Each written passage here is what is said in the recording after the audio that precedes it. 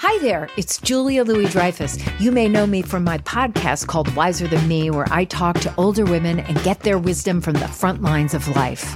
I was amazed by how many people told me our show made them look forward to getting older, which is why I'm here to talk about season 2 of the show.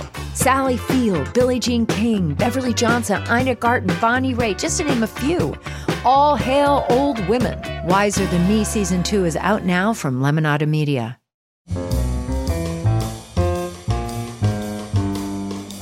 It's Merriam-Webster's Word of the Day podcast for May 10th. Brought to you by Merriam-Webster's Unabridged Dictionary Online, America's largest dictionary, now continuously updated.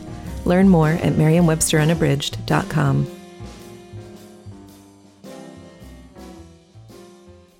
Today's word is urbane, spelled U-R-B-A-N-E. Urbane is an adjective that means notably polite or polished in manner. Here's the word used in a sentence by McArdle in Bloomberg View. In its heyday among the mod generation, the writing essentially peddled the fantasy of being a more sedentary James Bond, a sophisticated and urbane man about town, drowning in lady friends.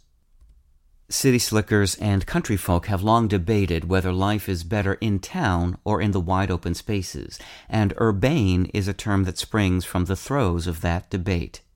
The word traces back to the Latin word urbs, meaning city, and in its earliest English senses, urbane was synonymous with its close relative urban, meaning of, relating to, characteristic of, or constituting a city.